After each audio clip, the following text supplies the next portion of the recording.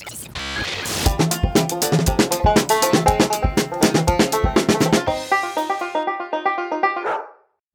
Monday morning. This is Matt Hodel with Bastards of Art. I'm here with Jonathan. Hey guys, what's going on? Is that a cheesy enough intro for you? It works. All right. All right, we're talking about this concept of style versus this idea of a personal vision. Basically, the idea is shifting the focus away from something that I feel like a lot of people get hung up on, and it's going into art with the concept that you need to focus on what's going to make you unique and how are your ideas going to be individualistic compared to everything else that's out there. So my idea is that if you're doing it that way, you are starting off on the wrong foot. You're basically shooting down any chance that you have of getting off the ground. And instead, you're leaving out everything that comes into shoring up your chances of being successful, like focusing on the fundamentals. The fundamentals. Fun! Woo. The fun and fundamentals.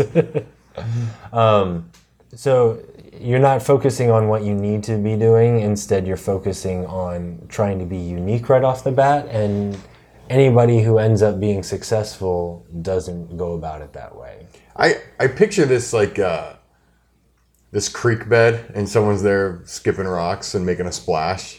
But then when I think of everyone who enters into the art for the first time, or I picture like 200 people making splashes with their rocks, and they're all trying to figure out how to make the biggest splash, and they're so concentrated on the splash. They have the distance that the rock's actually going to skip is, they're not thinking about like, what am I using? What kind of rock am I using? What kind of technique am I using to throw the rock? What kind of conditions are the water? Like everything that would go into the fundamentals of rock skipping, all they care about is the splash. And I think it takes away from, the splash we've talked about this before. The splash is basically a byproduct from all those actions. So, right, or you're not even taking the time to look at what the people around you are doing. Like, you're not noticing, like, oh, is he picking up a bigger rock or a smaller rock? Is he picking up a rounder or a flatter one?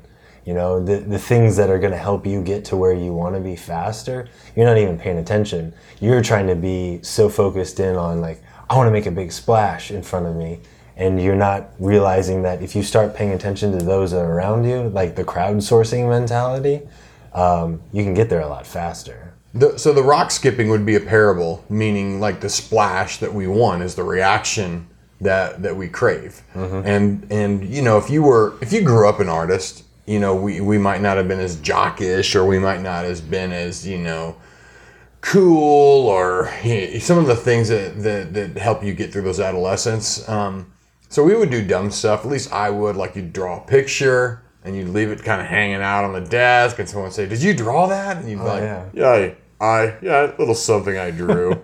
And that was, that splash, that reaction, that's something that we learned a long time ago, that it felt good. You start chasing that dopamine high of the compliment. Oh yeah, you start sitting in particular parts of school, or like hanging out in areas drawing in that weird, like, I don't want to show anybody, but I want people to notice me sort of weirdness that you end up just to get that high again. Yeah, it's like the same thing we do with sketchbooks, where we take a sketchbook where the title is sketch, but we think we need finished pieces every time. Yeah, and so we don't want to show anyone our sketchbook because it's not our finished pieces. But that's what it is. It's a place for your homework.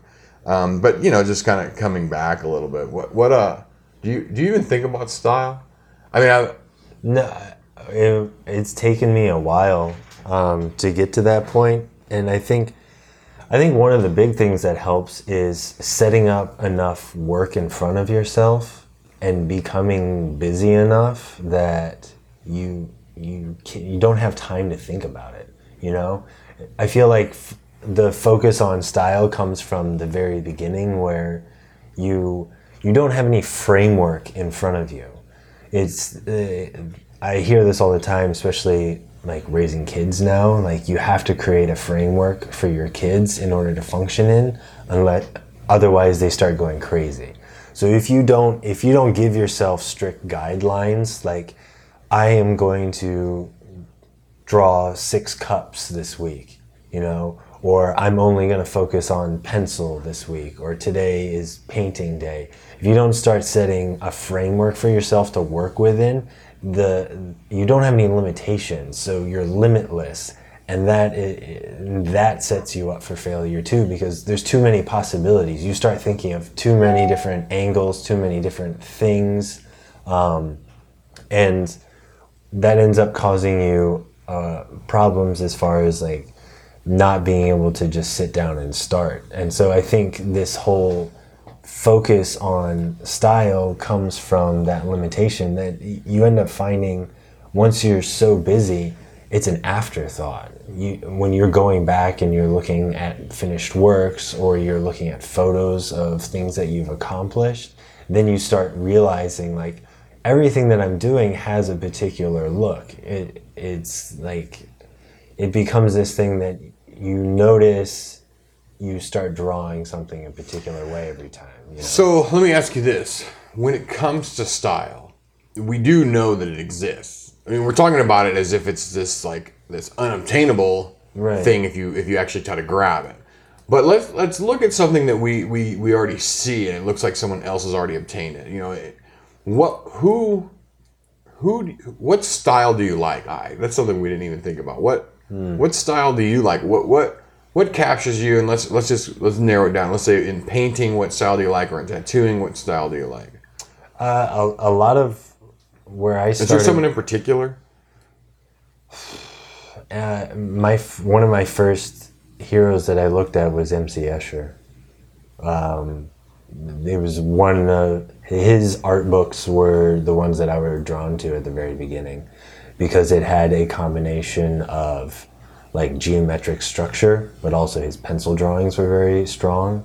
And I always, for whatever reason, I always had a connection with paper and pencil right off the bat, because I think that's what was accessible to me. Yeah, I think that's a lot of us. We all start with what we can, and that's easy to grab onto. Like painting felt like this very unreachable goal. Like painting's foreign too, because in the beginning we use our pencil to create the outside edges of a shape. But with painting, you learn that you actually paint the shape directly, because you can use different size brushes. You can use a big moppy brush or whatever, and then you can go back and define the edges of that shape. And that concept, I think, is a little bit foreign when we first start. Yeah, it's like I always liked Picasso, because I admired his ability to deconstruct things down. I never felt a connection with where the Cubist stuff, and like where they really started simplifying things down. I looked at that stuff and I thought it was so cool, but I just didn't get it. I couldn't sit down and be like, oh, I'm gonna draw this pencil, but for me it was like, how can I just make this weird? Yeah, a couple years ago there was an artist that came out. He became popular, I would say, Bugs, and he tattooed in that Cubist style, and that gained some popularity, and it reminded me of when I first started looking at some more of the Picasso style stuff, and without understanding the structure, understanding what he was going for, understanding what was in his brain, what was in his mind. When you fake it, when you try to fake his style and borrow his personality, there's a certain watered down, and it's absent and void.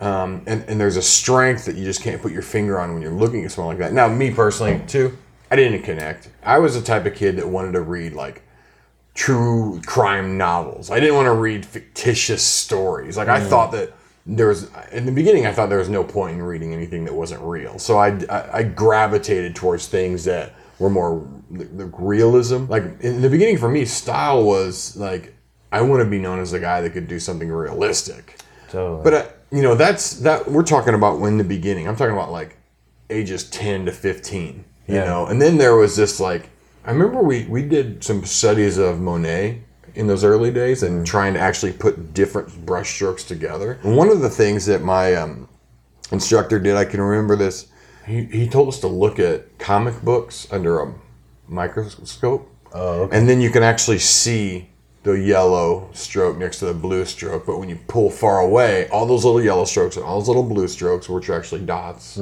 created a green. Right.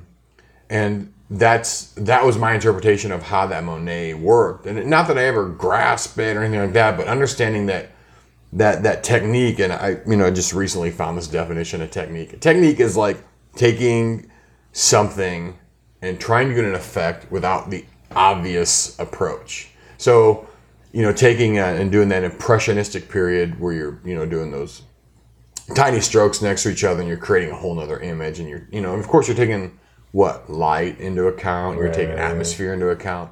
And when you're taking in light, atmosphere, technique, all that into account, the byproduct is a certain style that you're going to come up with. Yeah. And not to give a history lesson here too, but what they were doing at that time was amazing too, because here we can wake up every day and come up with our own way of doing things. But back in those days, if you wanted to get accepted into the art world, there was schools.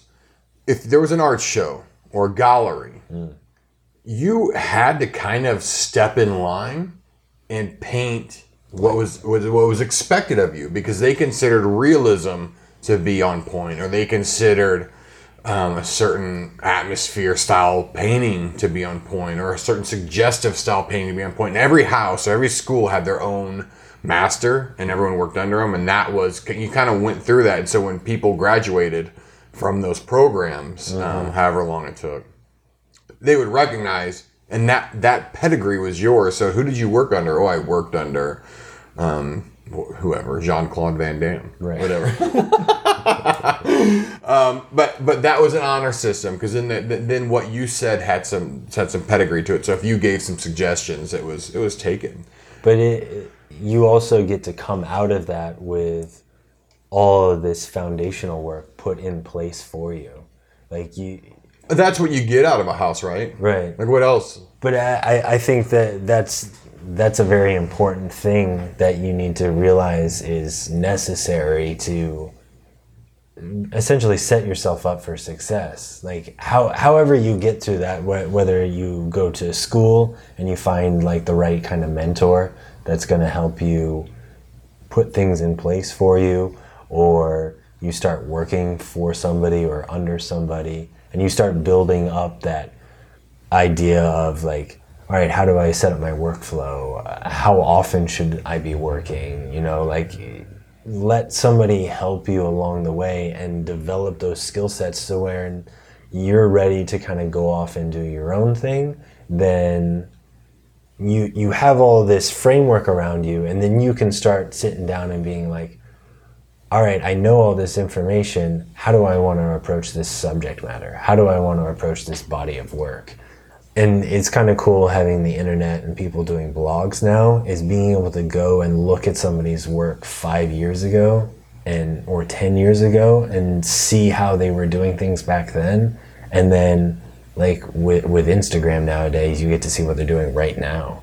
But a big epiphany for me was like going back and looking at Troy Denning's original flash paintings that he was doing in the early 2000s compared to like the tattoos that he's doing now, and realizing like, oh God, like these guys started somewhere too. Like they didn't start off like killing at the game. Like it was new school tattoo flash that everyone was doing back then, and like the fact that they put in so much hard work and effort and developed and started looking at other things and looking for other information, that they were able to get to where they are now.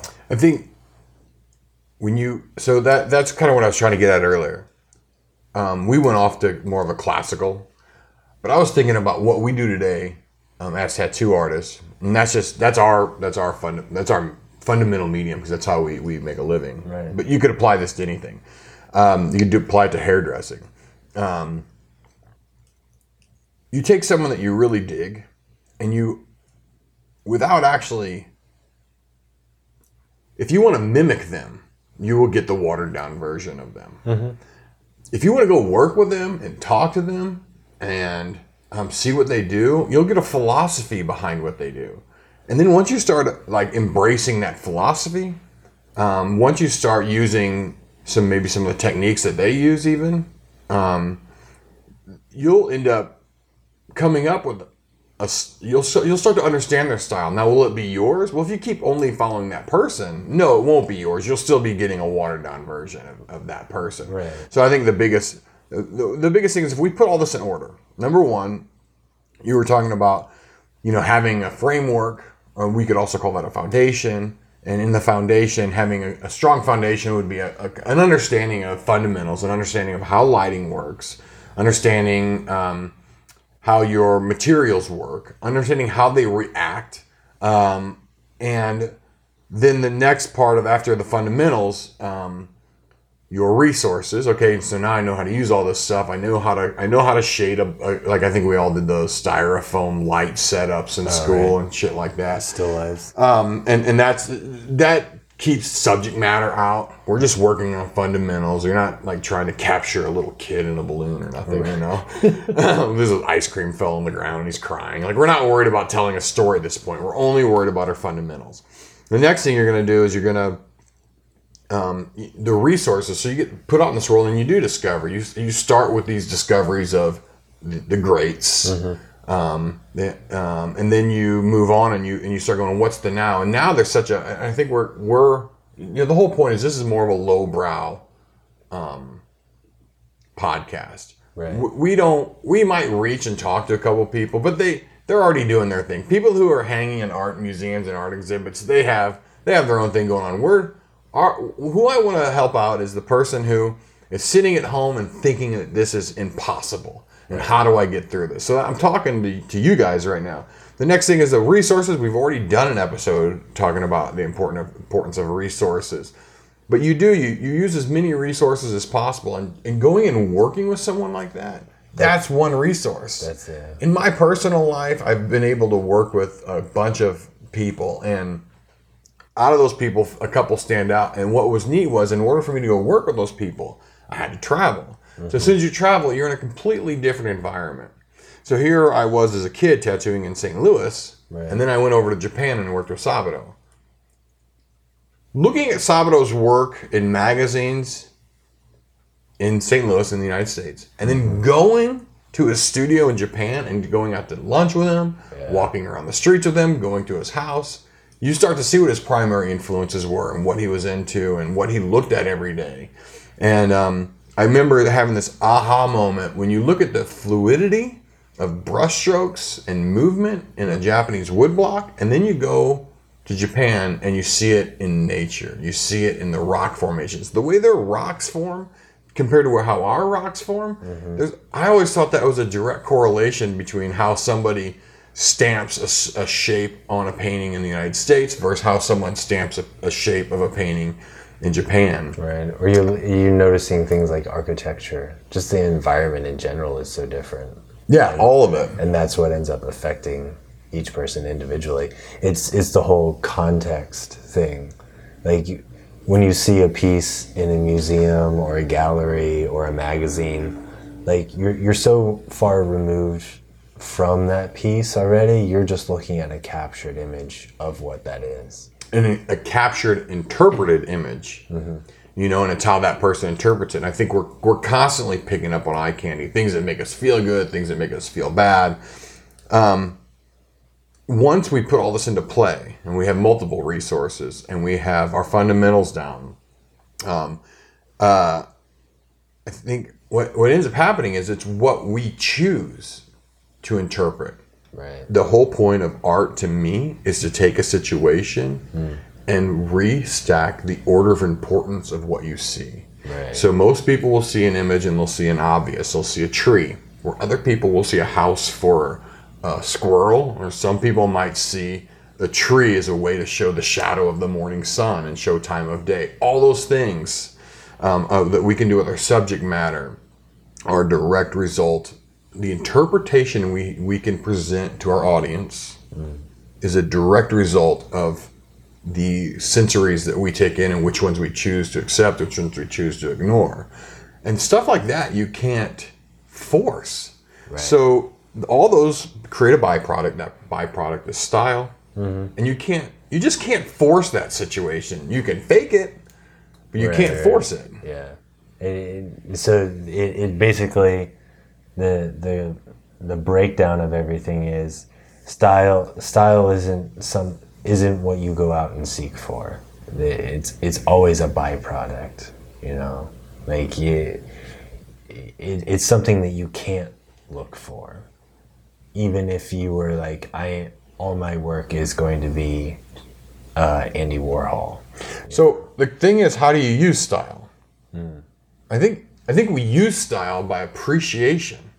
So if I look at your work and I see that most of your characters are oversized and you put less emphasis on the background, and here I am the whole entire time just really getting down with my background and I'm really into the textures of it, and I'm like, I don't really like the message I send. To wrap it up in the beginning, I talked about having that piece of paper and getting the gratitude of the compliments or whatever, And I wonder, how can I change? I'm looking at your style and I can appreciate your style. And after I have fundamentals, after I have some groundwork, some framework, I can take what you're doing and I go, I can steal parts of that.